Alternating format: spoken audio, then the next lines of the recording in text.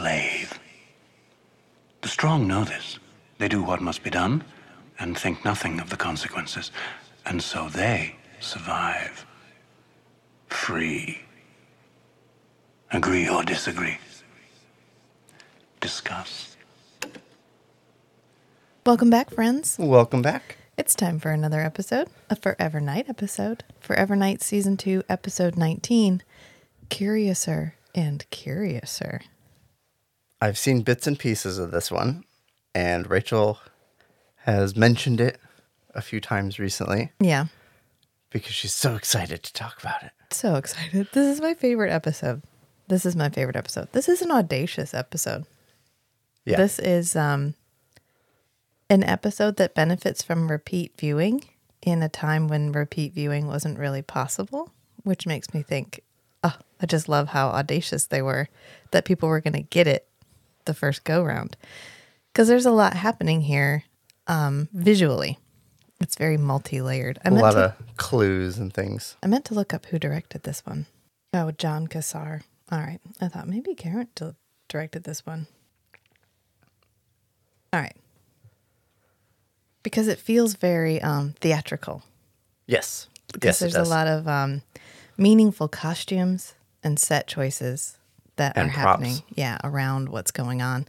And I think that's why I love it so much, because this episode feels very thoughtful. It feels like we really put a lot of work into a lot of small but meaningful details. It isn't just like, what if Nick has to chase a guy with a flamethrower through some tunnels and he'll get really upset about it? It's like real creative. Yeah, that one. Okay, well, that's not, maybe they were spending all of their time writing this episode. Let's just call it that.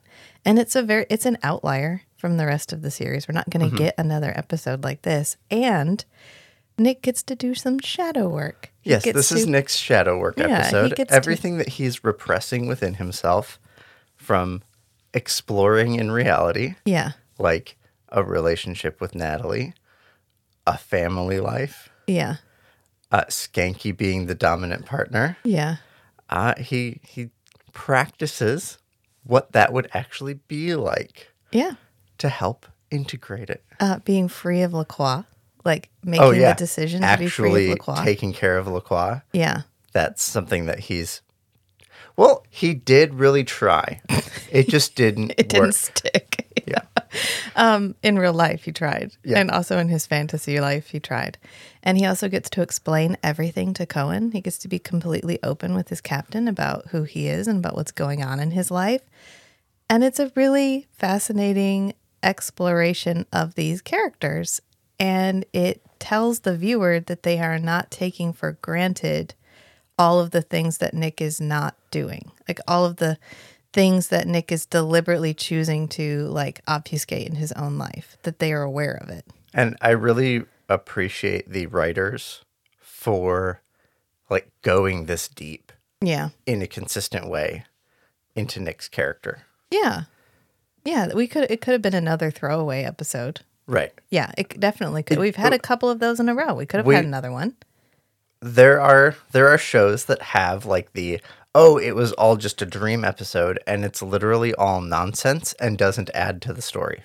But this is it was just a dream episode, but it like enormously expands on Nick's character. Yeah. Yeah, definitely. Yeah, I think if we had continued in the vein of like Fire Inside and Amateur Night, it would feel very much like, oh, look, another episode where Nick does like a small amount of vampire shit. And we get like whoa, is he going to get found out? And then he doesn't. And then we move on to the next episode and he does a small amount of vampire shit. And we go, oh no, is he going to get found out? And then it starts vampire to be like, shenanigans of the week. Yeah, not monster of the week because Nick is the monster of the week. But yeah, vampire shenanigans of the week. And so I think they were like, all right, whoop, whoop, we need a fresh fall of snow. We need a palate cleanser episode. Why don't we just really, really fucking go for it and do like a really wild episode, and you can tell everybody had a really good time. Especially Catherine Disher. Yeah, Catherine Disher. I think she and the actress who plays Cohen. Oh yeah, on the phone again. looking up Cohen. While we're recording. I'm looking up the actress who plays Cohen. I want to make sure. Natsuko Ohama, who plays Cohen. We joke that she has like her sphere of influence, and then she can sometimes, with a pass, get taken out of the office. But this, she actually gets to she gets to be fancy. She gets to visit the Raven set twice. She gets to wear a risque dress. Yeah, very tight. She is having a hard time breathing. If you watch her, she's like, and I'm pretty sure it's not done up in the back, because they show her from the side at one point and it's sticking out kind of oddly in the back, and her arms like pinned to her side. I'm pretty sure she's holding this dress up. But you know what? Respect. It looks really good on her. Yeah, she pulls it off. Yeah. So we open. It's interesting because the opening is actually a mirror of this whole episode, really. Is kind of a mirror of the Dark Knight episode. Because at the very beginning of Dark Knight, he's walking into the Raven, and the Raven is packed, and he's like zigzagging his way through the Raven. And at the very beginning of this one, the same thing is happening, including he gets snarled at. And he takes a minute to take his sunglasses off. Don't you recognize me? Well, he takes his sunglasses off, and in list. Dark Knight, he goes, "Word to the wise, immortality is no excuse not to floss." And then in this one, he takes his sunglasses off and he just makes like a face. Yeah. What if he wasn't a vampire? Are they allowed to do that? Are they allowed to snarl at each other like that? Maybe she did know he was a vampire. I don't know. Do they smell weird? Was just being like, man. I mean, she may have recognized him. He's a regular here. That's true. That's true. Tuesdays and Thursdays. I've been waiting for this all week. When Natalie says that, I was like, hey. All right. So he, makes his way through, which is kind of a cute scene. He's got some sunglasses. He's got a little sunglasses on. He's being a little sassy. And he walks up to Jeanette. And Jeanette's lighting matches and blowing them out. And as we know, fire bad. So he's like, what are you doing? And she's like, oh, living on the edge. And she's back in her red velvet dress. The full length red velvet dress that she wears. And at first he's like, oh, I just needed a little shelter from the storm. He's like unloading about work. Right, and her face is like, I could not give less of a shit about what you're struggling with at your stupid little human day job. I love her fake sympathy face. Her oh no, is it hard being a cop this week? Oh no, Nicholas. Because she's like, you haven't been here in forever. I was starting to think you'd forgotten all about me. And he's like, oh no, I haven't forgotten about you. Just it's like, I need some shelter from the storm. And she's like, and then her expression changes. Oh, now you have my attention. Yeah, you had my curiosity, but now you have my attention. Because she's like, oh, tell me about it. Are you having a stressful week? Do you need to relax? And she's like, if rest and relaxation is something you require, I can think of a few things. And they're like making out at the bar when the bad guys show up. And it's a guy in a walrus mask. Yep. And a guy in a cat mask. And costumes are super important in this episode. We actually have a couple of other weird costumes going on in the background. Like there's a guy with a nun habit on. Did you catch that? I did not. And there's another guy with, he looks like Aladdin. I don't know if he's supposed to or not, but he has on like harem pants and like a turban. And then there's a guy with like a crazy jacket, and we show him a couple of times, like Mad Hatter-ish crazy jacket. I think it's supposed to be subtle references to other characters from Alice in Wonderland or Through the Looking Glass. Oh, I just realized Through the Looking Glass is like a mirror reference. We have a lot of mirror imagery with vampires. That would be something else that would be interesting to talk about, because we do get a point where he's looking in a mirror. And it allows him, is in the mirror. Yeah, it allows him to see Lacroix. But these bad guys they run in, they have guns. There's a lot of threatening language. They try to take somebody's ring, and Nick is like, no, not on my watch. He's like, no. And they look over, and they try to shoot him because he's being he's provoking them. Yeah. And instead of shooting him, they shoot miss. Woman. Yeah. Yeah, they shoot a human. Uh-oh, Nick's actions had consequences. Ultimately, he saves everybody in the bar except this woman. Right. Obviously, these people were willing to just shoot whoever they needed to shoot. Right. There's literally no telling what carnage would have ensued had he not stopped them. But he doesn't see it that way. Right. He's like, oh no, I got somebody killed. It doesn't help that she's like, help me. I'm so cold. Help me. Like, I mean, I get it. She's dying. She's feeling like, oh no, like somebody help me make this stop or whatever. But Nick is just like holding her while she's like, oh, I'm getting so cold. Nick is like, oh my God, this happened. This happened because of me. And then we get one line, which is just, this is not your fault, Nicola. This is not your fault, Nicola. From Jeanette. And then, Yeah. we go straight into the intro. Oh, but before we go too far. Oh, hi, Hi. I'm Rachel. And I'm Matt. Welcome to the, oh God. And this is Come In 81 Kilo. I pushed the wrong button. You push the button on your side. Come In 81 Kilo.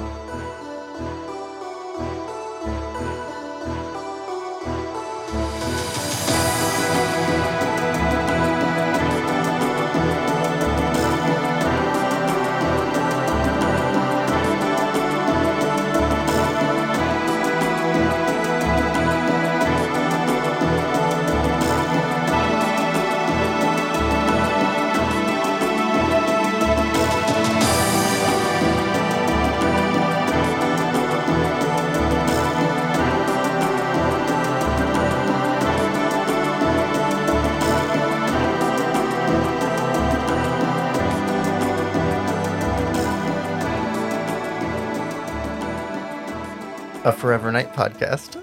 Thank you, honey. We already talked about how I don't feel like I need to be the best at that last episode. We'll just leave it. All right. And then we get some more kind of real life. We don't transition into his shadow space for a while because we get Cohen at the Raven and she's like, the shooters were on probation. Of course they were. For violent offenses. For violent offenses, but I guess at least they hadn't killed anybody. She's just being sarcastic. Like, I can't believe these people were being allowed to walk around knowing they were capable of this kind of stuff, but they just hadn't done it yet. And we get Natalie, and literally everybody is involved in reassuring Nick that this isn't his fault. She's like, Nick, you did the right thing. Like, you couldn't expose yourself to all of these people. That would have given them even more, you know, that would have been even a bigger problem than what actually happened. And you tried hypnotizing the guy and it didn't work. Like, it doesn't work on everybody. It didn't work on me. Like, we don't know what's happening. Like, you just got to calm down. This is not your fault. And then he just like, ugh, turns and walks away. And Jeanette is like, let him brood. It is his way. It is his way. It has always been his way. Jeanette's like, just let him do it. It's fucking fine. He'll get over it in a little bit, or he'll internalize it like a cancer, and then we'll all be able to move on. And Luckily, vampires are, immune to cancer. So yeah, but not immune to guilt, it turns out. Even Skanky tries. Skanky walks up and Cohen's like, he did the right thing. I doubt anybody's going to think of this as like a bad thing, but Nick does. And he's being all pouty about it. And Skanky's like, I've been here with him before. Let me see if I could talk to him about it. And he comes over and he's like, hey, buddy, how's it going? He's like, well, a lot happened today, huh? You feeling okay? And Nick's like, I gotta go. he's like, thanks for the pep talk, Thanks Skanky. for the pep talk, Skanky. But he's not ready to be cheered up. He wants to wallow for a little while. He needs to process. Yeah. So he goes back to his house and he gets a glass and he's sitting down. We can tell he's really having emotions because he's drinking from a glass instead of straight from the bottle. He takes the time to pour one out. He sits on the chair and we get a little bit of flashback, which this flashback is really foreshortened. We don't get a ton of flashback. I think because we're getting those weird flashes of Lacroix. Yeah. As Lacroix. Yeah, that's kind of our disassociation reference. Right. Like insight, extra information. Yeah. Yeah. So we get a small flashback of him just like sitting on the stairs with this woman that he's clearly just killed. And then when he comes back, it's because somebody's banging on the elevator door. So he sets down his glass, but now his glass isn't red. It's white. It's like a white wine instead of his usual blood red, not wine, blood stuff. His Ribena is what it is. But it's instead of it being red, it's white. And so he gets up and he opens the door. And when Skanky like barges in, now Skanky is wearing a 3-piece suit. Right. It turns out dominant Skanky is also fucking fancy Skanky because he is wearing a banging suit. Yeah. He has everybody has great costumes in this episode, and he looks so cute in his little 3-piece suit. I was like, why don't we give him that more often? I think because he's supposed to look like a working man who's trying really hard, but in the end of the day, he would rather be bowling. I think that's the vibe we're usually going for. And this is like, I'm high powered, I'm on my way up, Skanky. Yeah. And in regard to costumes, I would say this whole like over dramatic reaction to this event on Nick's part is symbolically represented by his like super vest. And his vest has too many buttons. Yes. And so he's holding everything in too tightly. He needs to open some buttons and release. I would say that if he didn't normally wear all the buttons buttoned. Well, but this one is the vest goes all the way up to his neckline. Yeah, it's very corset-like. Yeah. Yeah, it's a very, I don't even know what this style of vest is called, but it's like there's like lots of tiny little buttons. Yeah, maybe. I think okay, we'll go with it. It's fine. Everything else in this episode's symbolic, so fuck it. Why is the vest not symbolic? I just think this is the Skanky we would have gotten if I don't know, like season 1 Skanky feels like he could have grown into this Skanky. But the season 2 Skanky. Definitely the pilot movie Skanky. Yeah. Yeah, because he's much more like, fuck my partner, I'm here for the career. Similar personality to the pilot movie Skanky. Yeah. Just fancier outfit. This is non-bro Skanky. This is I'm here for the career. I'm not here for the partner. Yep. Skanky. I'm only here for my advancement. And so Nick goes over and gets his coat, and this is our second indication that something hinky is going on. Or third. Well, we got the white wine. Then we got the Skanky. Skanky, I don't think it's immediately obvious that Skanky is maybe only because of the 3-piece suit. Yeah. Yeah. No, it's a third, I guess. He pulls his jacket off of the coat rack, and underneath of it is a child's jacket. Like a super 90s windbreaker. Baby I think jacket. I had this jacket. Like a grown-up version of it. And then he puts on his jacket, and we kind of pan away, and there on his piano is a toy caterpillar. Like a really weird toy caterpillar. This feels like I don't know. It's a squeaky toy, apparently, because at one point we hear like, but we don't ever squeak it on camera, so it must just be like a plaster prop. They're going because Skanky's like, hey, we found a homicide. You had your phone turned off. What the fuck, man? Come on, let's go. We got to go investigate this. So they leave. They hop in the car. And it turns out that the homicide is Lacroix. The radio station. Yeah, somebody killed him. Lacroix at the radio station with the weird cane knife thing. Like Clue, you know. Lacroix is dead. And Nick is like, he's dead. And they're like, yeah, he got stabbed in the heart with a metal knife. And he's like, Lacroix got stabbed in the heart with a metal knife and now he's dead? Hold on. Something does not compute. What? This is Nick's first clue because he hasn't noticed any of the other clues. Right. This is his first hang on. Something here is not right. And Skanky's like, oh, that's right. I'm sorry. Were you like his biggest fan or whatever? Are you going to say something real creepy at his funeral?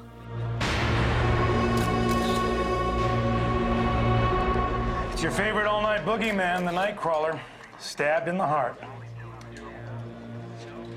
No witnesses, no sign of a weapon.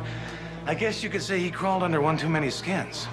Oh, I forgot. You were one of his biggest fans, weren't you? Maybe you can say a few creepy words at the funeral. Where's Natalie? And Nick is like, what? Like, what the fuck, Skanky? Where's Natalie? Skanky is giving off a lot of vibes like in the episode with the vampire book author when they're each taking turns reading the book and reenacting the scenes in their head. Yeah. And when Skanky is like the Lacroix character. Yeah. I don't remember the character's name. And he's just over dramatically acting like LaCroix. I don't think he has an analog in Yeah, it was another L name in the book. in Alice in Wonderland. Oh, no, not in Alice in Wonderland. I'm referencing the way that Skanky acted when he was portraying the LaCroix character in the Vampire Author's book Oh, in the yes. other episode. Yes, and Stranger Than Fiction. Where he's, yes. LaSalle. Ram LaSalle. Yeah. That's it. Yeah. And yeah, he's giving off a lot of LaSalle vibes and just rambling philosophically Yeah. and being, the kind of asshole, like alpha male partner. Yeah. Yeah. He's definitely being the toxic male partner. Yeah. For sure. And I just think, I don't know, I just love that we get this chance to explore, like, what if Skanky, what would have happened if Nick got partnered with someone who didn't put up with his bullshit? He would seem a little ridiculous. And I think we get a good window into that because he's like, oh, I'm sorry. He was your friend. Like, the fact that Skanky does not judge Nick for all of the weird shit Weird that Nick connections does that he has. is like, he's such a bro. And now we get to see what happens if Skanky's not a bro. If he's like, oh, you like the kinky weird dude. Oh, okay. Fucking Oh, great. and you keep hanging out at the weird kinky rave Club? bar? Yeah. Club? Yeah. Okay, man. Whatever. But at the crime scene, Nick is like, where's Natalie?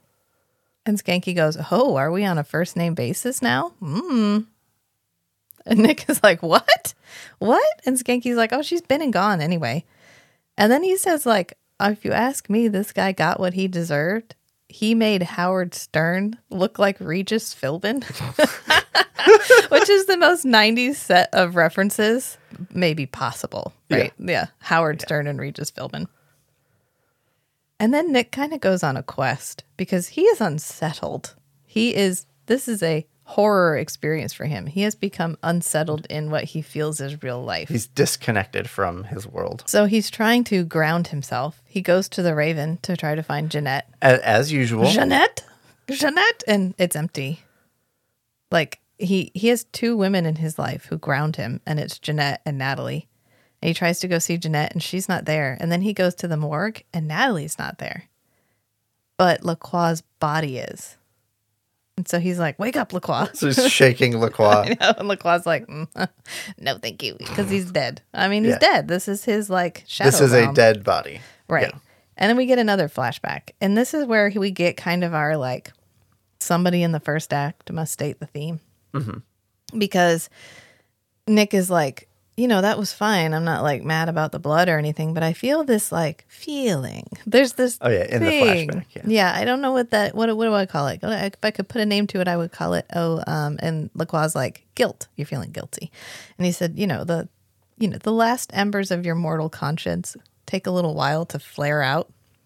And you gotta die. You gotta make sure you let them die. Like, they're dying. You should let them die. Don't hold on to that. Or there will be consequences. And Nick is like, well, what consequences? And he's like, you don't have to worry about those. As long as you do what I say. Yeah, you're going to do exactly what I say, right? You're always going to listen to me and heed my advice, and we're going to be best bros forever. And as long as that happens, you're going to be fine, because it turns out this is within the first week of him turning into a vampire. So LaCroix still has hope. He's like, we're going to be best friends forever. And Nick is like, hell yeah, we're going to be best friends forever. Yeah, except that I just kind of, I don't know, I don't really feel great about this. And LaCroix's like, it's fine. No, it's fine. It's fine. That'll go. That'll disappear. And then he tries to call the Raven again. He goes from the morgue to the precinct and he calls the Raven. And it just rings and rings because he's like, please, dear Lord, somebody tell me what's going on. I'm an elected official. I can't make these kinds of decisions for myself. He's like, I can't put this together. I need someone to explain to me what's happening. And it needs to be one of the women in my life. And they are all confined to their areas of influence, like the Raven and the morgue and the precinct. And I've been to all three of these locations and I have run into no one. So he tries calling the Raven and it doesn't work. It works, but she's not there. And then Skanky shows up and he's like, oh, you're at work. Well, that's new. How about that? How about that? And this is when Natalie walks in and she's got on her like power suit. And she's like, hi, Skanky, give me a briefing. And so Skanky's like, oh, we found the guy at the... Nick is just hanging back, like, mystified. Like Skanky normally does. Yeah. Yeah, because Skanky's like, we found the guy at the radio station. There was metal fibers in his wounds, so we know he was killed by a knife. And, I've got a bunch of people working on all these things. And Natalie is like, good job, Skanky. As usual. And Nick's like, oh, hello. And she doesn't even say hi to Nick. I know. But he walks up to her and he's like, Natalie, we need to talk. And she's like, not here, Nick. Call me at home. He's like, what? But did you know that you saw them? The bunnies in the background? Yes. Yeah, there's rabbits in the background. That's, of course, it's another like subtle costume reference. Alice in Wonderland reference. Yeah. And then they're driving because they're out investigating the case. Because Nick is like, I think we should go to the Raven. And ask around at the Raven. And Skanky's like, the fuck? What do you think the Raven has to do with this? And he's like, well, Jeanette will know what's happening. And he's like, Jeanette, huh? Okay, that's fine. Yeah, sure, Nick. We'll give this a shot. Your cute little idea. But Skanky drives. Yep. And we're driving Skanky's car. Yeah, for once. And Nick is just riding, and he turns on the radio, and LaCroix's on the radio, even though he died. And then we get our first LaCroix hallucination, where we get Nigel Bennett from, like, right above his head. So we're getting this cool foreshortened image. Mm-hmm. And then to really, like, add to the image, he has this itty-bitty little coffee cup. Yeah. It's like the world's tiniest coffee cup. And he has this microphone like right above his head. And this is the one where he's like, if there is a God, must it be sane? And we ask ourselves, if there is a God, how can this happen?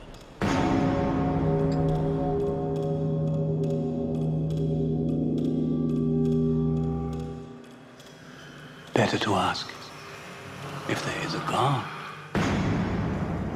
must it be sane? I love that line. I think about that line a lot. Like, who says God has to be good to you? Who says God has to be, like, well-adjusted? So we get to the Raven, and there's people here now. Like, it's open. It's crowded again. And Skanky's like, what is this? Some kind of kinky wake? Like, they're back already? No, they're back to it already. In this reality, there was still just a shooting. Yeah. Yeah. Right. The shooting still happens in both worlds. And Cohen is so fancy. She gets like a fancy hairstyle. She gets fancy earrings. She gets a really cool, like, chunky necklace. She gets her little very low cut velvet dress. In fact, for most of the scenes, you can't see the dress. It's like below the level of the shot. So she looks pretty topless, actually. And she's got quite a bit of décolletage when we finally do see it. She gets to look fancy. I'm so happy for this actress because she only gets to wear power suits and her little bob, and that's it. Yeah. And Nick walks up and he's like, where's LaCroix? She's like, LaCroix? Who? Huh? What? I don't know a LaCroix. So then he, like, she's hiding things from me. Well, she looks like she's hiding something. Right. She's like, LaCroix, I don't know LaCroix. Oh, that's so weird. And he ends up hypnotizing her, which I do like. This is one of the few times he only uses like 2 vampire powers in this shadow space. He hypnotizes her right now, and he uses his like super hearing when we're listening to the tape. Yeah. But we don't ever really show if he's a vampire during this or not. We don't get the eyes. We don't get the fangs. We don't know if when he's in this space, he is still a vampire. And I think or is he a man? I think it lends to the, like, what is real? Is he really just hallucinating every other episode? Is he hallucinating the fact that he's a vampire? Or is this the hallucination? Which I love that they leave us suspended in that. Of course, we know he's really the vampire, but it's fun for just a little while to be like, I don't know, maybe he's just a really crazy dude. Right. And he has created this world where he is this like powerful creature that gave up its humanity because he can't deal with the fact that he gave up his own humanity in real life. Right. Yeah. Right. And Jeanette eventually kind of articulates that. Yeah. That the thing that he's kind of suffering over is he feels like he's lost his humanity, his spark of life. Yeah. His vitality. Yeah. Yeah. But he does end up kind of hypnotizing Cohen here. And he's like, why are there no vampires in the club? And she's like, because there's no such thing as vampires. And within the realm of this shadow space, yeah. you could say, like, in retrospect, we know that Cohen, as the owner of the Raven, knows about his whole, like, vampire delusion. And with respect to the hypnosis, she could just be playing along because she knows that he's, like, falling back in, and it's probably safer to just play along a little bit rather than, like, immediately call him out on his delusion. Right. Because he's not far enough along in the delusion to kind of get some perspective on it and back out. Right. And so maybe he's like, he's told her about the last time he had this delusion, and maybe she's like, oh shit, he's doing this again. Yeah, and she's like, I remember the there's name no Lacroix vampires? from the last time he was telling me about this. Yeah. I gotta like, if he's asking about Lacroix, I gotta be like, no, I don't know who that is. But then he's pushing. Oh crap, he's in there again. Because she wraps this up by going, are you having a relapse? And Yeah. he's like, a relapse? And she's like, yeah, is this like the last time? And everybody keeps asking him, is this like the last time? But no one, until like 40 minutes into the episode, tells him what, quote, the last time is. Right. And he's like, oh, I need to go. And so he runs back home because it's a safe space. He goes back to his safe space. He runs home. Yeah. Yeah. And he opens the door and he walks in and he's like, what? Because the toy is there. He steps on the toy and he picks it up, the caterpillar, and he's like, what is that? So he sets it down on his blue tile countertop. And then he goes to the fridge because he needs a drink. Yeah. But there's magnets, like alphabet magnets all over the refrigerator. And when he opens it, there's like a cake and a bottle of juice and a whole bunch of baby food. And he's like, what the shit? And then we hear Jeanette. And Jeanette is like walking across his little balcony. And she's like, oh, are you finally home? Housewife Jeanette. Housewife Jeanette. Oh my God. Jeanette in mom mode is what I put in my notes. Because she's got like wild hair. She's clearly just woken up. She comes down the stairs and she's like, where have you been? And he's like, out. I don't know. What the fuck you doing here? And then the baby starts crying and she's like, great. I just got it down and now I got to go put him back down again. And this is where we get like the couch conversation, which I think I've referenced this before when we talk about every once in a while, you can tell that Garrett Wynn Davies is a theater actor. Yeah. And this is very much where we can tell he is a theater actor because he's sitting on this couch and Jeanette is kind of walking back and forth behind him, complaining about like, you don't bring home enough money. We owe 2 months of rent. We live in a fucking bachelor pad and I have a child. It doesn't have its own room because there's only one room in this stupid apartment and we have bills and I haven't paid the bills and you're never here and I don't have anything to feed it and I don't have anything to feed myself because she says, there's meatloaf in the fridge if you want any. And he's like, no thanks. I don't eat meatloaf. And she's like, well, I'm fucking sorry, but it's the best I can do. You don't bring home enough money for me to make you anything better. Like maybe if you were a good husband and a good dad, I could have a good life instead of whatever the fuck this is. And so she's just walking back and forth, just like But unloading. the whole time he's sitting on the couch facing the camera. Right. He's facing the camera. And for someone who's doing a TV show, we don't need to make any grand emotional gestures here. He could do this with facial expressions, but he's acting for the people in the back. You got to move your whole body. It's like when you see like Power Rangers and to know who's talking, they like whip their head around or move their arms or whatever. So you can tell who's talking. That's what he's doing. He's like sitting up and like lowering himself. He flops his arms up and down. He kind of makes like really exaggerated facial expressions like you would on the stage. Yeah. Yeah. But poor Jeanette, because he finally gets up, because he's finally like, okay, all right, I got to do some damage control here. I don't know what's happening, but Jeanette's upset. And like, even though I don't really know what the fuck's going on, I feel the need to at least mildly comfort her. So he gets up and walks around the couch and they do like the forearm grab. Like she grabs his elbow and he grabs her elbow. And then we do the pan around camera like we did at the end of the one where they finally made out. Except in this one, they're having like a heart to heart because he's like, Jeanette, Lacroix is dead. Our master is dead. And she's like, oh no, not this again. And he's like, again, what? And she's like, not the vampire nonsense again. Is this going to be like last time? And he's like, last time? What happened last time? And this is when the baby wakes up and she's like, I gotta go put the baby back down. Like, you woke him up. We had to spend like 4 months with our daughter in a place where we only had one room and we were all in one room. It's stressful. I feel for Jeanette because she's just like, well, fucking great. Now I gotta go put the baby down again. And he's like, cool, I'm gonna leave you to that. I gotta go. And she's like, are you gonna walk out on me right now? We are in the middle of a tiff and you're gonna run out. And he's like, I got things I gotta take care of. Where are you going? Out, I guess. Out. And she's like, what the fuck? You're leaving me here with a crying baby after I just told you I am deeply unhappy with my life? And he's like, looks like it. And he just leaves. Are we going to talk about how maybe Nick is a bad boyfriend? Nope. Okay. Because we had the one episode where he indicated that he wanted to have children. That was Father's Day. And every time he's given the opportunity to interact with children, he is really fucking bad at it. I mean, Father's Day, look how that ended. He almost got her killed because he was like, my house is a fortress.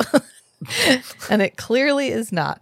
And then instead of trying to figure out what was happening, he spent time bottling his blood instead of like working to keep this little girl safe.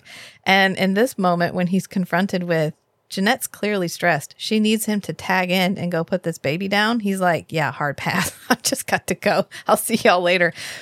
So he leaves and he goes to the precinct because Skanky is working with the sound technician to go through Lacroix's last tape so they can kind of maybe get a clue of who killed him because the killer called into the show, a la Dead Air. And I love this moment because Skanky mocks Lacroix's voice. We get Lacroix's whole monologue where he's like, guilt. And our collective sins. And so Skanky's like, oh yeah, Lacroix and his guilt. And he does like, he mocks his voice. Is that from tonight? The topic on the night in question was guilt, collective sins, or some crap like that. That leads to madness, for there is a madness in the world, born of guilt. Nutcase. This is the second time that John Kapelos has gotten the chance to like imitate Nigel Bennett. And the first one is like a joke because it's in Stranger Than Fiction. And this one is like mocking. And both times, stellar. You know, John had an amazing time filming this episode because he got to be the like dick swinging alpha male the entire episode. We're like, oh, everybody else is an idiot but me. But the moral of this last episode that Lacroix produced is basically like guilt is for the weak. The strong know how to just let it go. They know how to do what needs to be done and then they let it go. And that's why they survive. Freedom. Yeah. That's why they're free. Because they don't need to think about this. They're free from having to adapt. Right. Because the only way you adapt is by knowing that you have to change. And the only way you know you have to change is by paying attention to what you're not doing right and acknowledging it. By feeling like you did something wrong. By feeling like you did something wrong. And Lacroix is saying, oh, to be strong, you have to never consciously acknowledge. And he's implying you have to like drill that down so deep that even subconsciously you do not acknowledge that you did anything wrong. Right. And that's how you are free. Not even just don't acknowledge it. Never believe you do anything wrong. Right. Just completely accept that everything you do, you did. Move on with your life. Don't hold on to anything. There's no lessons to be learned from the... I'm avoiding the word consequences. Yeah. There's nothing to be learned from the results of your actions. Right. You're perfect. Just let it go, man. We can be BFFs forever if you would just please let this go. Because then we get a call in, and the guy's like, "I'm your killer." And Lacroix's only response Your is, assassin. he's like, "We are in a mood tonight." And then they CSI enhance the sound because they're like, I think there's something in the background. So they enhance it. And Nick, in the most Canadian voice ever, is like, "It's a boy. Buoy. Buoy. Like floats on the as we water would and makes say. a bell ringing I was noise. like, Matt, that means buoy. Like ding, ding, ding, ding. You know, the buoy. And okay, so you said the second example of Nick using vampire powers was super hearing. Yeah. Well, from the perspective that in this shadow world, he is actually mortal. Yeah. The first case, we can kind of hand wave say Cohen was playing along with him, hypnotizing her for answers. In this case, he would be better at recognizing the background noises because he was the caller. Right. So maybe he's filling in subconsciously. Right. Yeah. He recognizes sounds that he's very familiar with at Right. his house or whatever. The thing is, he's not wearing headphones.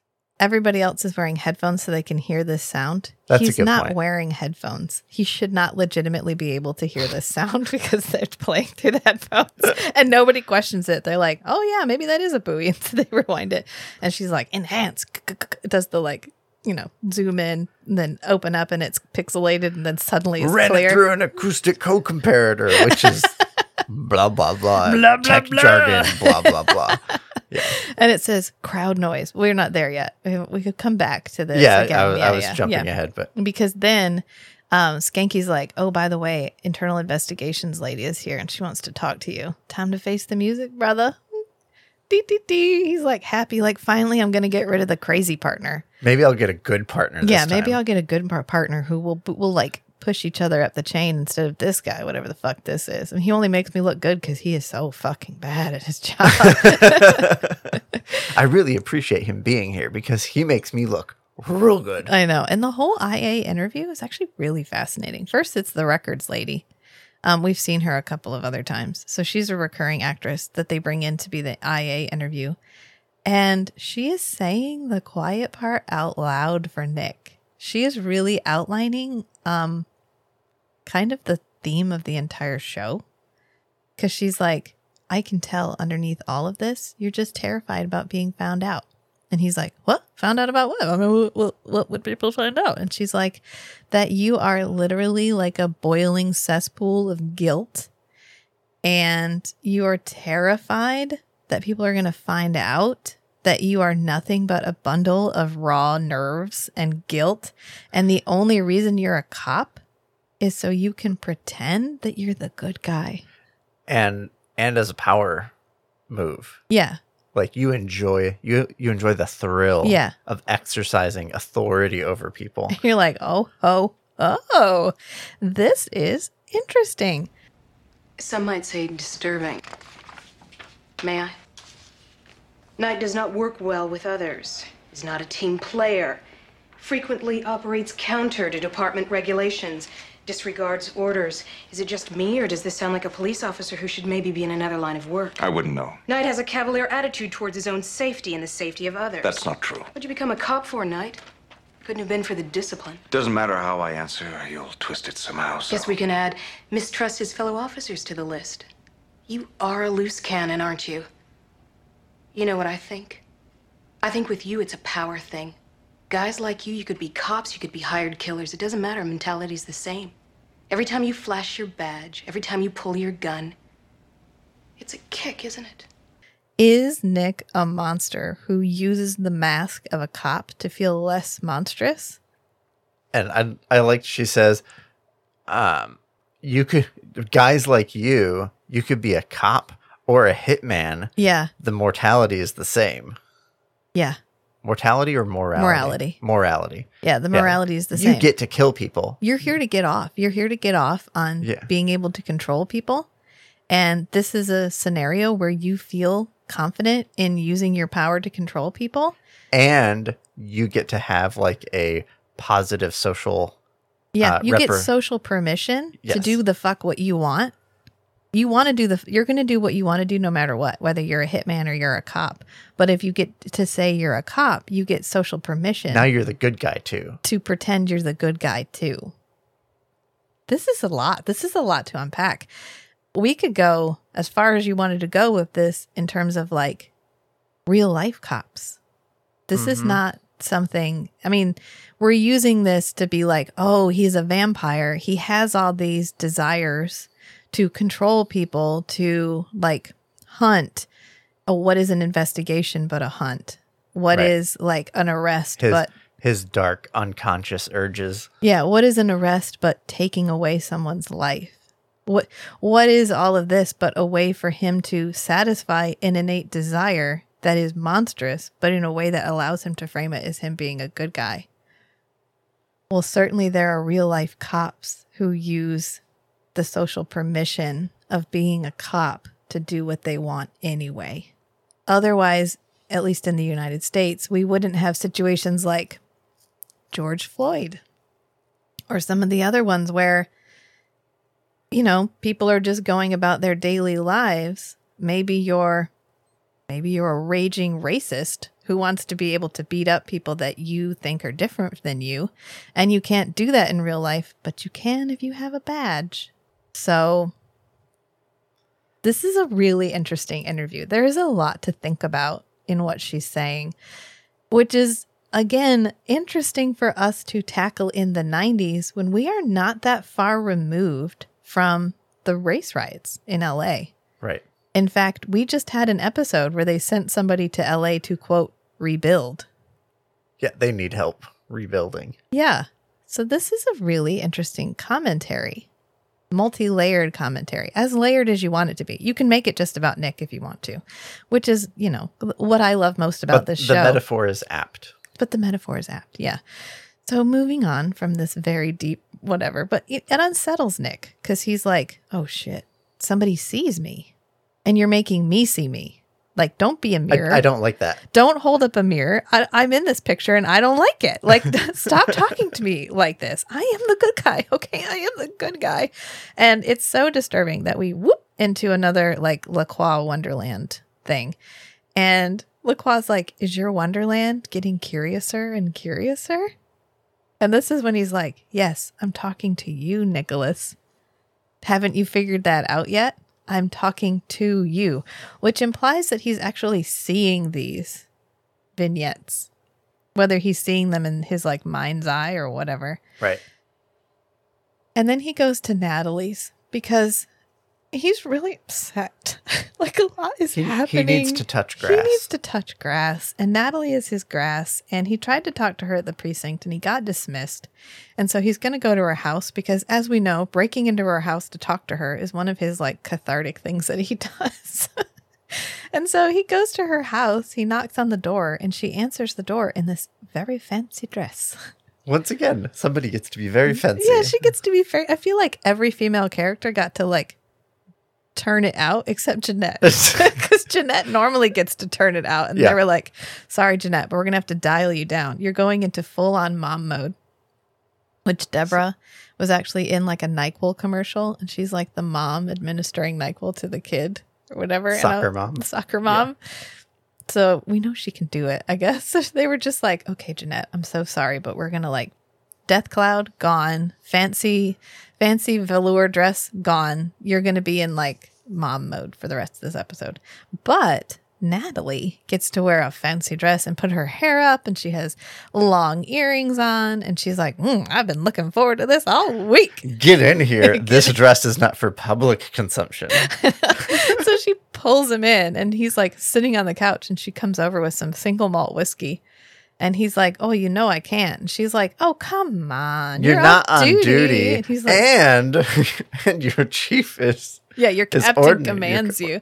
Yeah. She's like, just a little something to loosen the screws. She's like having so much fun. Catherine Disher is having so much fun in this moment. And she's like, your captain commands you. And then he tries to drink it and he chokes. And she's like, oh, no, poor BB. Did it go down the wrong way? Don't you worry that pretty little head of yours about a thing. Oh, poor boy, did it go down the wrong way? Are you all right? And he's like, come on, Natalie, I can't, like, I'm not, stop touching me. Like, this is so weird. And she's like, oh, okay, I get it. Grilling by IA could put anyone out of the mood. Yeah, that would kill the mood for me too. And he's like, no, that's not it. Like, this is weird. Something's wrong. And she's like, oh my God, it's happening again, isn't it? And he's like, what is happening again? And she's like, try to remember. Think about it. Try to remember. And he's like, I got nothing. I don't know what's going on. And she's like, what? You need to go find some help. Yeah. And he's like, that's what I'm trying to do. She's like, if this is happening again, go get help. And then she does this thing where she taps his cheek, but then the last tap is really aggressive. So it's more of like a tap slap. Right. Because she's upset that she didn't get anything. Yeah, this is coitus interruptus is what this is. She was fancy, dressed up, and ready to go. Door opened, foreplay was started. Yeah. She was like, this is our Tuesday appointment. And I need he's you like, to keep it together. I can't. I have a headache. Yeah. Gotta go wash my hair. And she's like, well, fuck you. And so she kicks him out, basically. She's like, well, then go get help. So he goes back home. Again, we go home like 4 times because he keeps having to be like, okay, I am having a terrible, horrible, no good, very bad day. And I think I just need to start my day over again. So I'm going to go home. He has a pattern. He's like, okay, when I'm really struggling, I go home. If that usually helps a little bit. And then I go see Natalie at the morgue. Yeah. Okay. If that doesn't help or whatever, as I'm improving my mental state, then I go see Jeanette at the Raven. Yeah.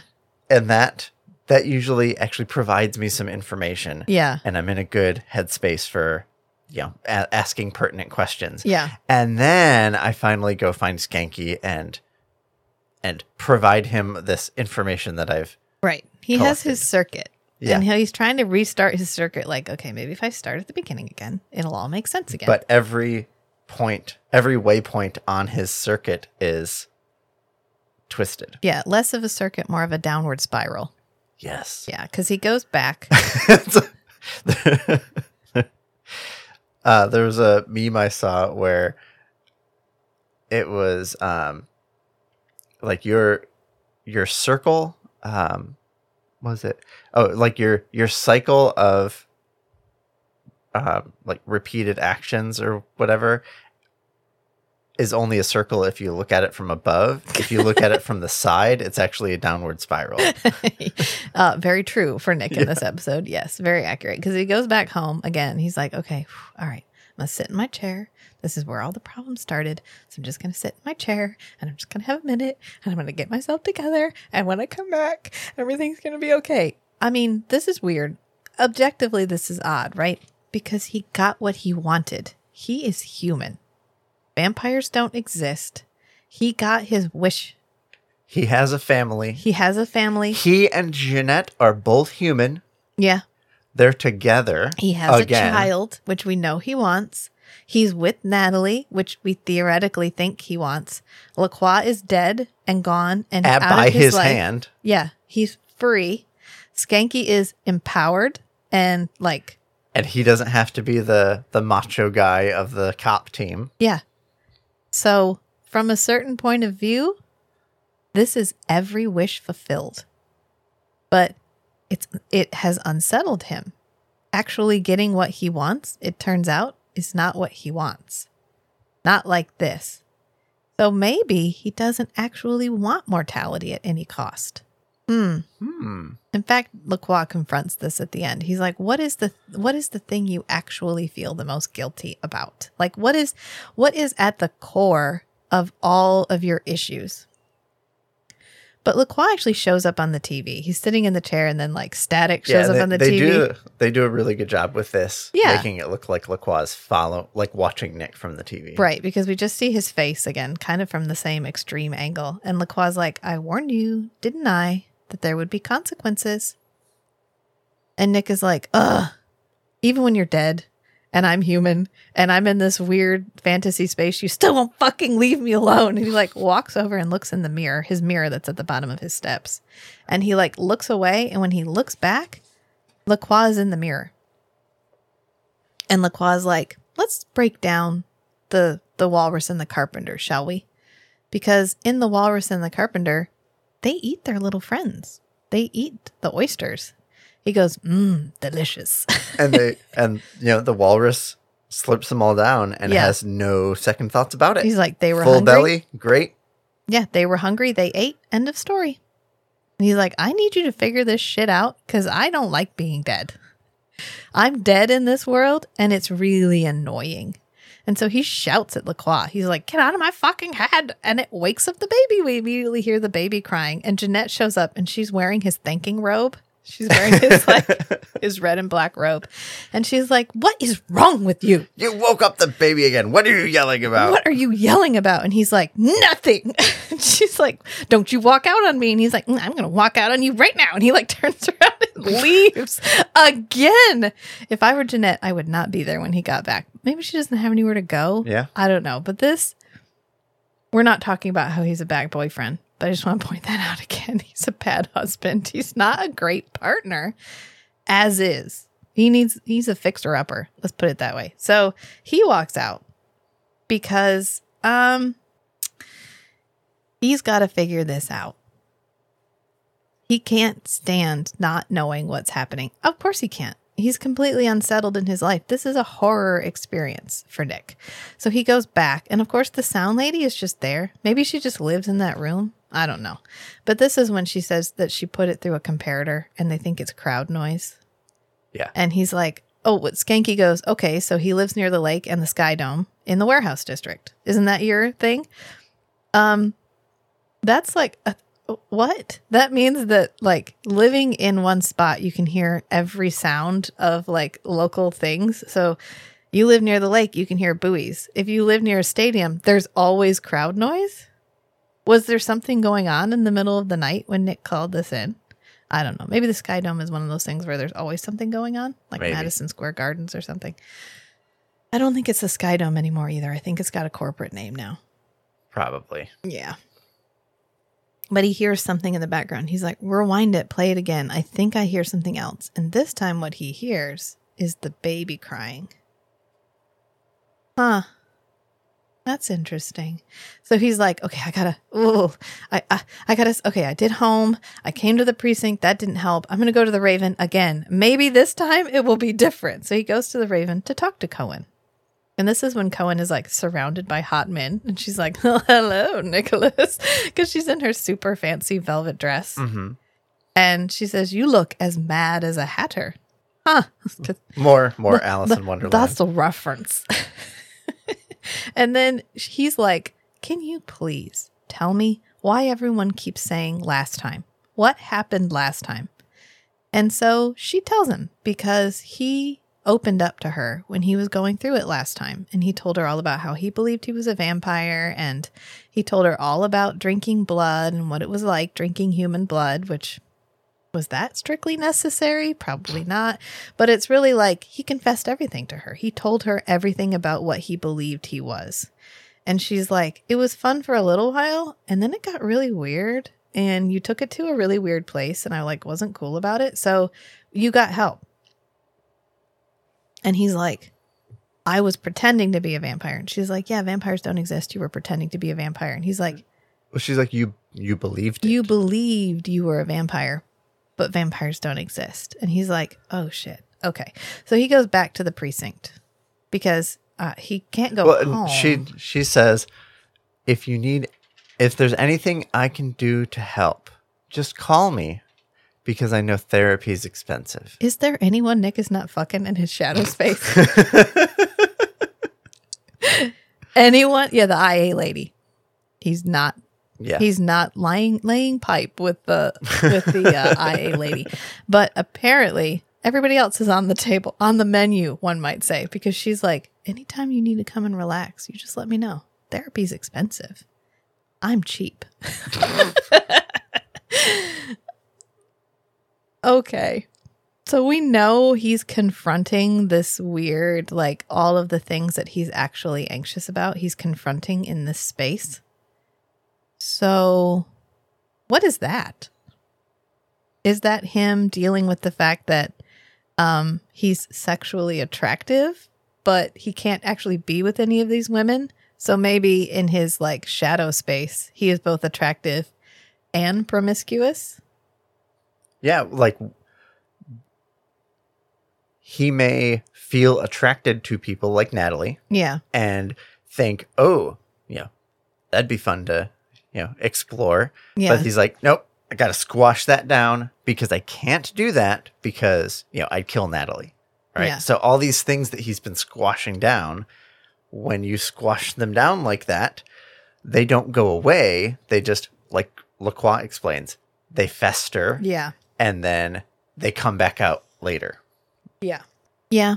It's interesting that in real life, he's only with Jeanette. He's like committed. They have a passionate relationship.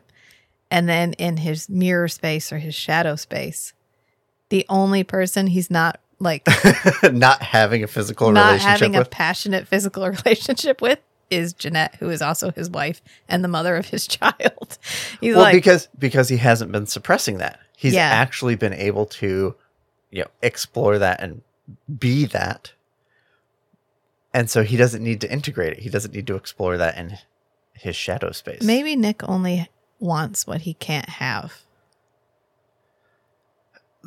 And that's a pretty deep criticism of like humanity.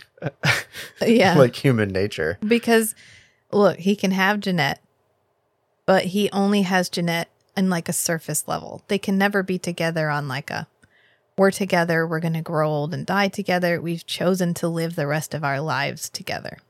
And we're going to have children and we're going to create immortality by creating this legacy of like being together. Like we are together.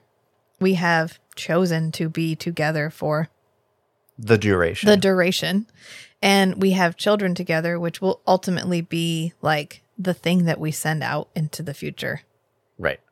Kind of like in Baby. They are our immortality because how we treat each other will affect how they treat their loved ones, will affect how they see themselves, will affect how they move throughout the world. They are, they are the stone we toss into the pond, and then the ripples are how we treat them, how we allow them to become people, how we shepherd them, And how we're remembered. and how we're remembered.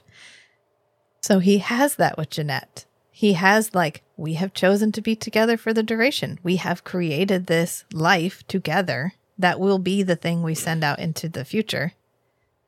And I'm fucking unsettled by it and I don't like it. However, I can't have Cohen, but what if I could? And I can't have Natalie, but what if I could? Right. So maybe what he wants is only what he can't have. And that's part of what he's exploring in this shadow space in Curiouser and Curiouser. Are you getting why I like this episode so much? Yeah. Because there's so much you can... It's a thought-provoking episode. It's a thought-provoking episode for the characters and then for life and then for a metaphor for humanity in general. Right. It's a thought-provoking episode on lots of different levels. Yeah. So after all of that, after he's walked out on his wife, he's walked out on Natalie, he's gotten mocked by Skanky, life is all just falling apart when normally everything sort of turns up roses for Nick. IA comes back and says he's suspended without pay. Well, shit. Which is, of course, I mean, everything the IA lady told him is, I mean, all of this is in his head. Every piece of this is in his head. So the critique that she leveled on him is what he is telling himself. Yes. That he did it because he was reckless and because he gets a rush out of putting himself in danger and putting other people in danger, and how he's really just a monster. And he's only ever not a monster because of the badge. And if he didn't have the badge, he would just be a monster. And I mean, all of that. And he doesn't deserve it. In his mind, none of what he has does he deserve. And it gets taken away at the slightest provocation, which is what happens.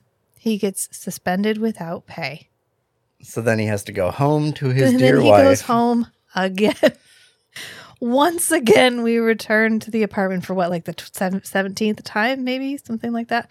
He goes back and poor Jeanette has fallen asleep on the table. And there's like a crib or a bassinet. And did you notice the mobile is dodo birds? Yes. Yeah.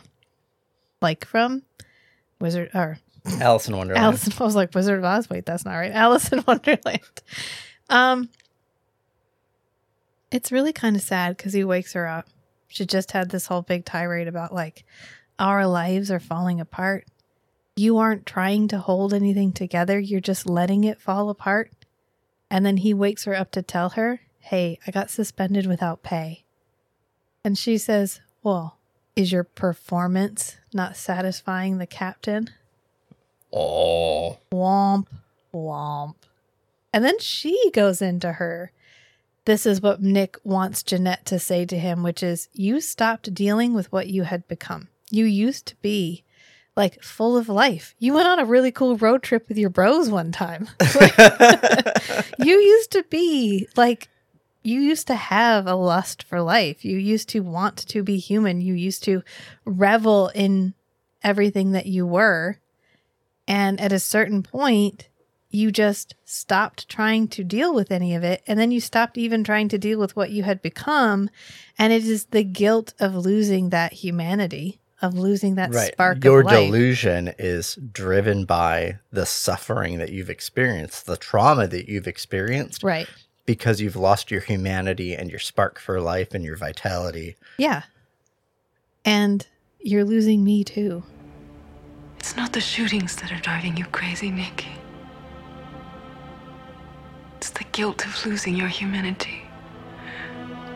And she goes over and picks up the baby, which is not a baby, obviously, but she picks up this wad of blankets and then she pushes it against her chest, which is fine. But then she takes both hands over where the head would be on the infant and like presses it into her chest. And we hear the like gurgly baby sounds.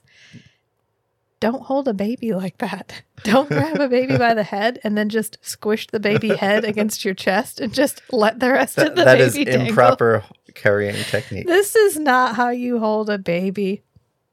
Just FYI, in case anybody was getting any kind of instruction from this television show about that. Don't do that. And then she walks away. She's like, I'm just going to go upstairs, whatever. I'm tired of waiting for you, basically. She's had a rough night. He showed up. He left. He showed up. She poured her heart out. He left. And every time he shows up, he wakes up the baby. Every time he shows up, he wakes up the baby. And he has increasingly desperate news. He has increasingly horrible news. Hey, I was involved in a shooting. It might not go well. I don't know. I was just out. I called the precinct and they said you weren't there. I was just out. Okay. And she knows he's having an affair with the captain. So first he left. And he came back and told her there was a shooting and he was involved and it might not end well. Then he left and apparently was with the captain sexually and then came back. And then he left and came back and he's like, hey, I got suspended without pay. So every time he leaves and comes back, it's an ever increasing shit show for Jeanette. So she's like, I'm hopping off the crazy train. Well, and the I'm back on my bullshit delusion thing. Yeah, I'm very much back on my bullshit. I might believe I'm a vampire. And not only is this all falling apart, but I can't even hold my sanity together. And I can't even provide any support or relief for you and our child. Yeah. And she's like, thanks. This has been a real wild ride. I think I'm hopping off now. Ding, ding. We have reached the station. And she's like, I'm going upstairs. So she goes upstairs and does he go and fight for her? No, he does not. Because in this moment, he remembers, hey, wait a minute. I think I hid something in the fireplace. Did I hide something in the fireplace? And this is when he goes over. And we've had some more flashes with Lacroix, where Lacroix's like, I want you to find my killer, Nicholas, so that I can bring him to justice. And Nick is like, okay, whatever. Like, I'm on that case anyway. And so he goes over and he reaches in the fireplace and it's the Vorpal blade. It's the knife he used. The murder weapon. To stab Lacroix. And then we get like a flashback of, oh my God, I'm the one who did it. I killed Lacroix again. I killed Lacroix for the second time again. And Lacroix is like, thank you, Nicholas. You have found my killer. He's like, now I shall have my vengeance. And he's like, oh no, there's only one possible solution for this. To leave the apartment again. So he runs out of the apartment.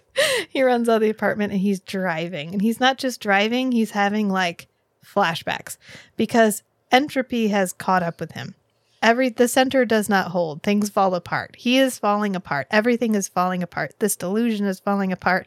He is falling apart. Everything is becoming increasingly chaotic. So he's having flashbacks of like the life, his normal life, of this life, of Lacroix, of just all kinds of stuff. All while Lacroix is like, are you happy, Nicholas? Hast thou slain the Jabberwock, my son? Are you free? Are you finally fucking free? Is this what you wanted? How's that guilt working out for you? Yeah, how's that working out for you? How's getting everything you ever wanted working out for you? I don't know, because he shows up at the Raven, the only possible place he could go, obviously. After the house, yeah. And Yeah. it's on the circuit. He's like, I gotta go to the Raven. If I go to the Raven, maybe this time it'll all work out for the 4th time this episode.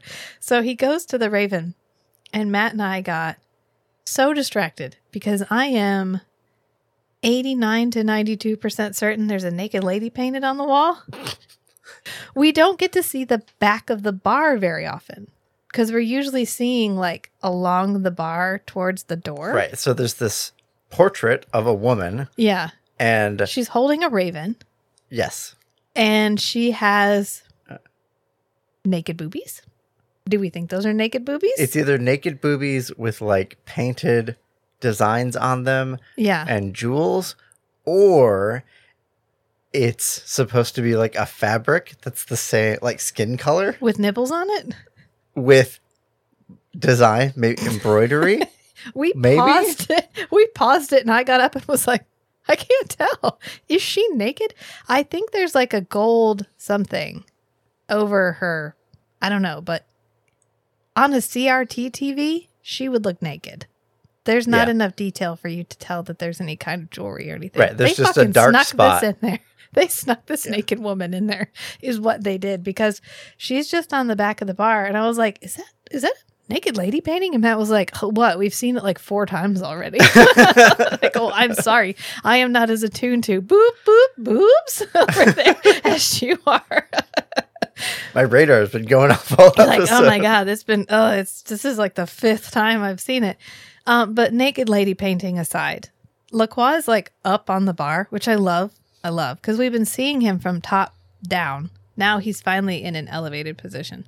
And we have kind of an unhinged showdown here. And this is when Lacroix is like, I told you this would happen. I told you it would fester and that there would be consequences. And he's like, this is just like releasing a pressure valve. This isn't solving the problem. And when it happens again, it's going to come back and it's going to be even worse. You have got to deal with this. You have got to let this guilt go. He tells him, this is your guilt incarnate. Because when we become vampires, we lose the ability to deal with guilt. And so guilt literally becomes like a poison. It poisons us. We have to let it go. And Nick's like, Nick can do it. I don't want to do it. And so Lacroix's like, fine, I'll do it for you. And then he beats him up. He pushes him around, and he gets I just want you to know this is hurting me way more than it's hurting you. And he backhands him, and he's like, think about it. Why do you think all your delusion is playing out like this? You are giving everyone the things that you want to give them, but you can't, and you feel guilty about not giving them. You are actually married to Jeanette. You are actually having a sexual relationship with Natalie. You are being bossed around by Skanky, and you are confessing everything to your captain. Everything that you want to do, you are acting out. That's right. Shadow Everything work. That you want to do, but you've been suppressing. Yeah. You're now living it. Right. Yeah. Yeah. This is his shadow work. He is exploring all of these untrodden paths that he has not processed. He is just pushed down. Squashed. Yeah. And while he's beating him up, he's like, okay, well, what is your greatest guilt? What is the rotten core of your guilt apple? And it is your hatred of what you are and your hatred of the fact that you are still alive.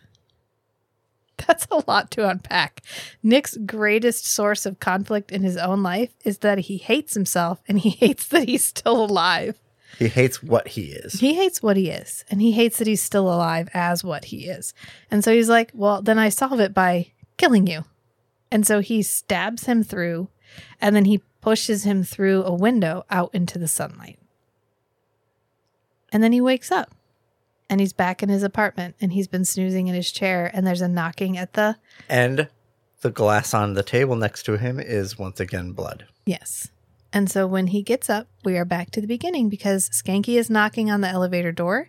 He opens it, and Skanky's in his usual, like, I got it off the rack at Not Sears the three-piece suit. Yeah, his Sears suit, we'll call it.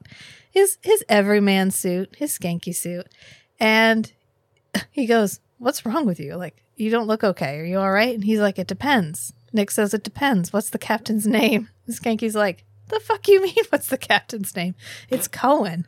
And he's like, oh, thank God. Yeah, then I'm perfectly fine. And he's like, great, because the IA decision came down. You have had your phone off for hours. Let's go down to the precinct so we can see what they said. So he takes him back to the precinct. And I like Cohen's little outfit here. This is very Red Queen, because she's got a red suit jacket on. Yeah. And she still has necklaces. Like, she still has the gold. Right, and she is the arbiter of justice. Again. Yeah. And she says, you know, I'll just get straight to the point. They think you acted in concordance with guidelines and that you did nothing wrong. And you're perfectly fine, just like we all already knew. And Skanky's like, see, man, I told you it was going to all be all right. So all of this stuff that he was beating himself up about, all this brooding, this entire episode of what the fuck. His anticipation of what was going to happen was way worse. Yeah. Than what actually he happened. Was so anxious about it, he completely disassociated for like hours. But as their turnaround, Lewis, who plays the IA character in his like shadow fantasy, comes over and she's like, oh, we've got a homicide at a radio station. Bottom. And then we cut to the outro. And that's the end of that. And I think that's my favorite episode because we tackle so many fun questions that we have been taking for granted. Right. We articulate so much of his psyche. Yeah. And we get to see all of these actors just having a great time playing different versions of their characters. Right. Or playing different characters entirely. And we get to talk a lot about, like, what is the cost of what Nick is trying to do? Why is Nick the only one like this? Why are there not more vampires trying to be human? What does it actually cost him to fight like this? Which we don't talk about very often, if we talk about it at all. And, you know, we cover when he's talking to the IA officer in his shadow fantasy, when he's talking about, like, Nick sees himself as a monster. We know he thinks of that part of himself that wants to do terrible things to people as the vampire. That's why in the fix, he's like, it's gone. The vampire is gone. And the way that he justifies his existence to himself is by the things that he does. And he likes being a cop because it provides an external, very objective framework for I am doing good things. Right. I am solving cases. I am putting people behind bars. So when he has periods of time where he's not solving cases, where he's not feeling successful at being a cop, he kind of falls apart. That happened in Last Act, too, where he was really up against it. He couldn't move through any of his cases. They were all backed up. And what did he do? He had an entire episode where he was crying out for help to literally everyone and saying, I need help. I think I'm suicidal. And no one was listening to him. And that happens again in this episode, where he was literally like, he came to Jeanette because he's had a really hard week. He has unsolved cases. He has 3 homicides that he's working on right now. He's not making progress as a cop. And as soon as like one more thing, the last straw gets put on the pile, he falls apart. He falls apart so strongly, he disassociates into an entirely other world. And it's in a fairly inconsistent show. It's interesting that we keep that consistency. Right. Yeah, probably the same writers. Maybe, or they didn't realize it. They'd already done that theme before. They were like, well, this worked in Last Act. Do you think we can do that again? Hey, man, nobody remembers Last Act. That was like 3 years ago. Who gives a shit? Let's just recycle that plot. We'll just take that, have it make a baby with Dark Knight, and then we'll add some quotes from Alice in Wonderland and Bob's Your Uncle. Yeah. That's a fucking great plot right there. We can get that done in 2 hours and just slack off the Somebody rest of the get week. Mr. Bennett in his tiny coffee cup. Somebody go get it from his dressing room. They just pulled him in off the street and he looked like that. Gave him a tiny coffee cup and they filmed him. Could be. Yeah, How did this you was a feel good about one. this episode? I liked it. Yeah. It's entertaining. Yeah. Yeah. Yeah. I think it was good. It was quotable. It's funny, but also, makes you And think. all the symbolism. Yeah. I think I like an episode that makes you think. And this one made you think. Does Fire Inside make you think? Nah, not even a little bit. But this one does. This one does. Yeah. Well, it's interesting because this is one of the few of the last group of episodes that we've watched that isn't trying to tackle any kind of a social theme. Except it's just, would Nick make a good, long-term partner? I don't know. I think Nick might be a fuckboy. Yeah. I kind of think he might be a fuckboy who doesn't know how to settle down. Himbo problems. Yeah. Himbo. But I think fuckboy is the negative version of himbo. Himbos are Okay. just muscular, attractive. Golden retriever. Like a golden boyfriends, retriever yeah. boyfriend. Might be a himbo. But a fuckboy is I'm aware of my sexual attractiveness. I use it to attract women. Gotcha. I don't necessarily abuse them, but we move on. I'm not here for an emotional connection. I'm here for a physical connection, and then I move on. And not necessarily in a negative way, but you don't marry a fuckboy. Unless you're Jeanette, and then you do apparently, and then he leaves the house every hour and a half. She could probably set a timer when he walks in. Oh, he's gonna storm out of the house again. Well, in their actual history, they were together. Yeah. And maybe that's why Jeanette left him. I don't know. It's interesting. I mean, I can see her point. I would hate raising a child in that house too. Yeah. It's a bachelor pad. It really is. Their only car is a 1960s convertible, which definitely does not have safety glass or airbags. And she's got to try to put a car seat in the back seat. The refrigerator is small and built into the wall. The kitchen is minuscule. There's one room. It's echoey. Yeah, that would be terrible. People come in and out the skylight every hour or 2 hours. Instead of using the doorway. Instead of using the door. I don't know.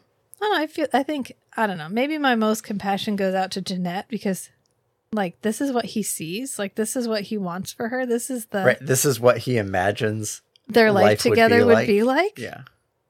Well, that's terrible. If I got married and had a child with Jeanette, she'd just nag me all the time. Ugh, that sounds awful. Well, poor Jeanette. I don't know. It's an interesting thing to think about. And of course, we're never going to address this ever again. Gotcha. You're welcome. In fact, I think we move on immediately. I think he's going to do some questionable shit in the next episode. So no lessons learned. We're back to vampire shenanigans. Gotcha. Yeah, no lessons learned. Hell no. No. Psst, are you kidding me? Can't learn our lesson. Where would we be? Zero plot. I wish we would give Skanky back the 3-piece suit, though.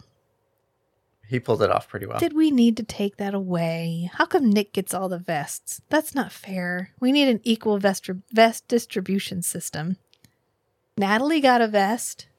Nick gets vests every week. Skanky finally got a vest and it was only because he was evil. That's some bullshit. Yeah. Yeah. All right. Well, if you don't have anything more to add, guess we can leave it there. All right. We're moving on to episode 20. We're finally in season 2, episode 20s, which means we have fewer than 10 episodes left of season 2. 6 episodes left. Yeah, fewer than 10. Let's see. 6 20, is fewer than 21, 10. 22, 23, 24, 25, 26. 7 episodes. 7 episodes left of season 2. And then we will be in the final season. The final broadcast season. Yes, unless we decide to do the fan-made 4th season, which you want to do as graphic audio. Hey, that's a good point. If you would like to see a graphic audio of season 4, we're going to need a lot of incentive because I'm going to have to contact people to make sure that's okay. I'm going to have to hire actors or figure out how to do more than one voice. So why don't you hop on over to our Patreon? We have a Patreon page. I don't talk about this shit anymore, but we have an Instagram and we have a Patreon, both of which are Strange and Beautiful Network. I do make announcements on there. This episode wasn't delayed, but our other podcast episodes were delayed this week because I had some personal stuff going on. So I made an announcement over there. So you would have known that was coming if you followed me on Instagram. So followed us. It's nominally, it's us, but it's me. It's really just me. It's the royal we. It's the royal we. So if you follow we on Instagram or hop over to Patreon, we have a $1 tier. We have a $5 tier, which gets you into the Discord where we have a lot of fun. There's like 4 of us in Discord. So Matt and I are in there most of the time. So if you want to talk to us directly, that's a good place to go. Yeah, I think that's a pretty good place to leave it. We have a merch store too. So if you go to strangeandbeautiful.club, there's a link to the merch. There's a link to the Patreon. There's a link to our other podcasts, all kinds of stuff. So I guess until next time, friends. Until next time. Bye. Bye. I can't. I'm on duty. So at least walk me to the coffee machine? What's this, Lewis? This just came in. It's a homicide. At a radio station.